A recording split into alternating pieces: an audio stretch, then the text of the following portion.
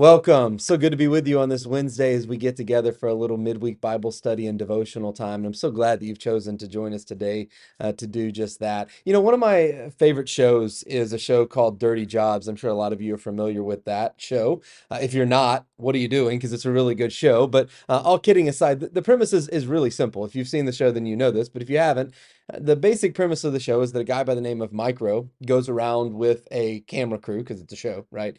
But he goes around and he basically goes around the country doing difficult, strange, disgusting, messy, and or dirty occupational duties alongside the job's current employees. So these are jobs that people have, and he just comes alongside and does them along with them, kind of to point out, the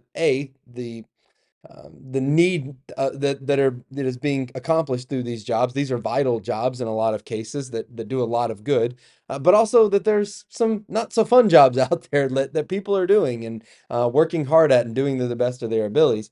And so, out of all the jobs, though, that Mike has done, I think I read that he's done, I don't know, somewhere between 200 and 300, maybe even more than that since the writing of the article. Out of all the jobs he's done so far, specifically for the show, he was asked to rank what are your top five? What are the top five dirtiest, nastiest, worst jobs basically out of all that you've done. And so he listed them. Number five on the list was sewer inspector, which I think kind of pretty much speaks for itself, right? Sounds disgusting, is disgusting.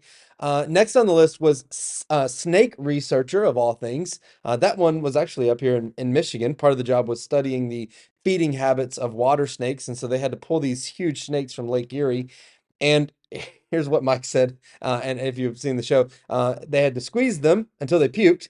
Then they would analyze what came out to see what they were eating. So, as Mike put it, it's as disgusting as it sounds.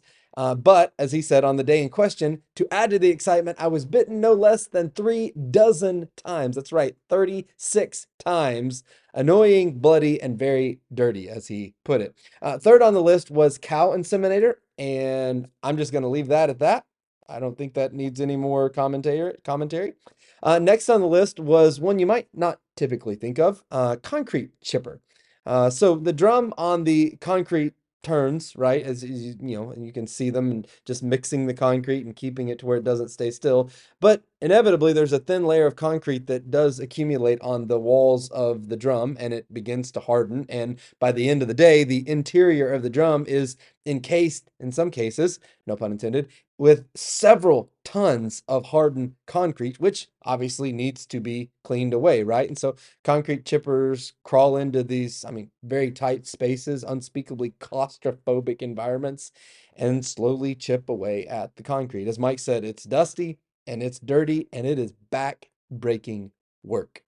And then last on the list, none other than shark suit tester. Say that 3 times fast. Shark suit tester. And here's what Mike had to say about the job. He said, the reality is that the only way to see if a stainless steel shark suit works is to put it on and jump feet first into a full-on feeding frenzy to be bitten by a variety of hungry sharks and shook like a tug toy, 60 feet below the surface. Sounds fun, right? He went on to say, I did this job for Shark Week against my better judgment, but live to tell the tale. Not really dirty, but straight up terrifying. I won't be doing it again ever.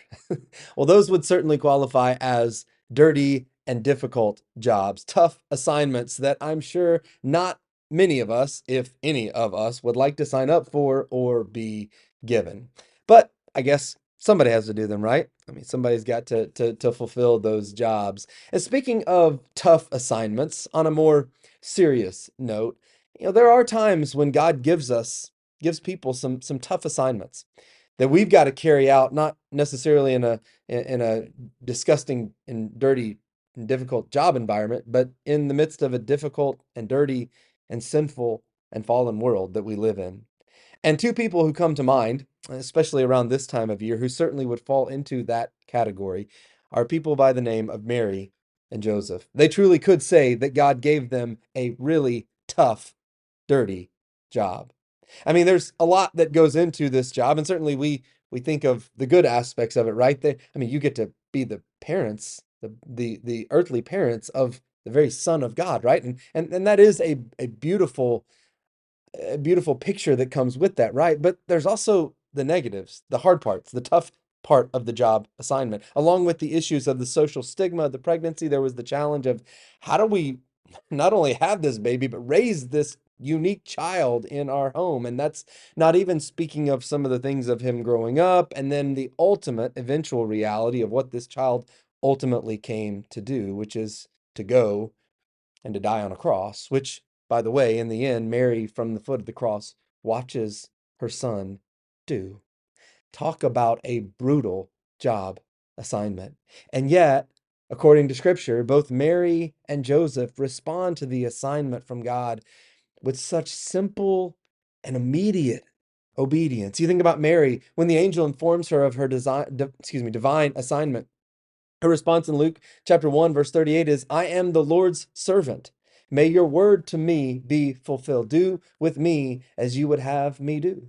And then just a few verses later, she sings this beautiful song of worship and praise to God in response to what God is calling her to do. And I'm not going to read the whole song, but starting in verse 48, Mary sings, my soul glorifies the Lord, and my spirit rejoices in God my Savior, for he's been mindful of the humble state of his servant. From now on, all generations will call me blessed. That's what she says in the midst of it. Will call me blessed, for the mighty one has done great things for me. Holy is his name. It's just this beautiful psalm of praise and worship to God. And so there's no waffling, there's no but. She says, yes, I'll do it.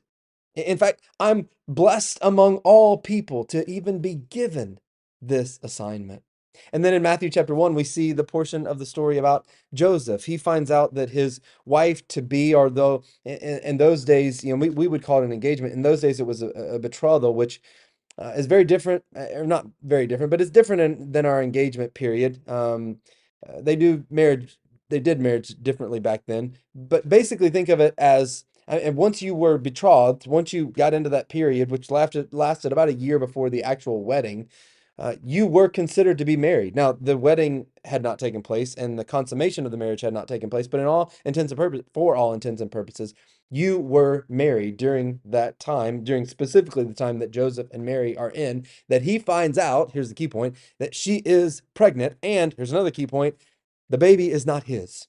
And Joseph, being a good guy who wanted to do the right thing, scripture says didn't want to expose her to public disgrace, even though he kind of had every right to do so under the law. Instead, he decided to divorce her quietly. But after he had considered this, Matthew says, an angel of the Lord appeared to Joseph in a dream and told him not to be afraid to take Mary as his wife, because that baby inside of her that was being conceived was not from another man, but rather from the very Spirit of God himself. And that baby was the chosen Messiah who would ultimately save his people from their sins, and all people, including us, from our sins. And Matthew tells us, now Joseph doesn't maybe fully grasp all of that, but Matthew tells us that when Joseph woke up, he did exactly what the angel of the Lord had commanded him to do. He took Mary home as his wife, and he gave him the baby, the name of Jesus, just as the angel told Joseph to do. Again, no waffling, no second guessing, no but, just like Mary,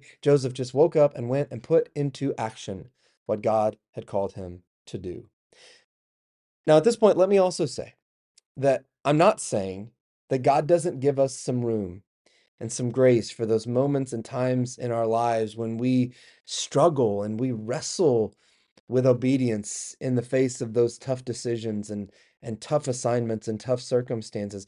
God certainly gives us times where we struggle in that, and he gives us grace and room to be able to do that. And you read through scripture and there's plenty of times where that is the case. And so I'm not in any way saying that God doesn't give us those times of grace. It's not ideal, but he does give us those times of grace. What I am saying, here's what I want to highlight and say, is that Mary and Joseph give us such a beautiful example of what it looks like to respond to God's calling with simple and immediate obedience. Because while the assignment was tough, no doubt, and maybe they didn't understand everything that would come with it, everything that would, and that it would entail, they understood that it was tough, but they also understood who the assignment was coming from and the rewards of obedience from him. Man, those would be so much better and higher. And may we better come to understand that reality and walk out that reality just as they did in our lives as well. Hope you have a blessed day. God bless.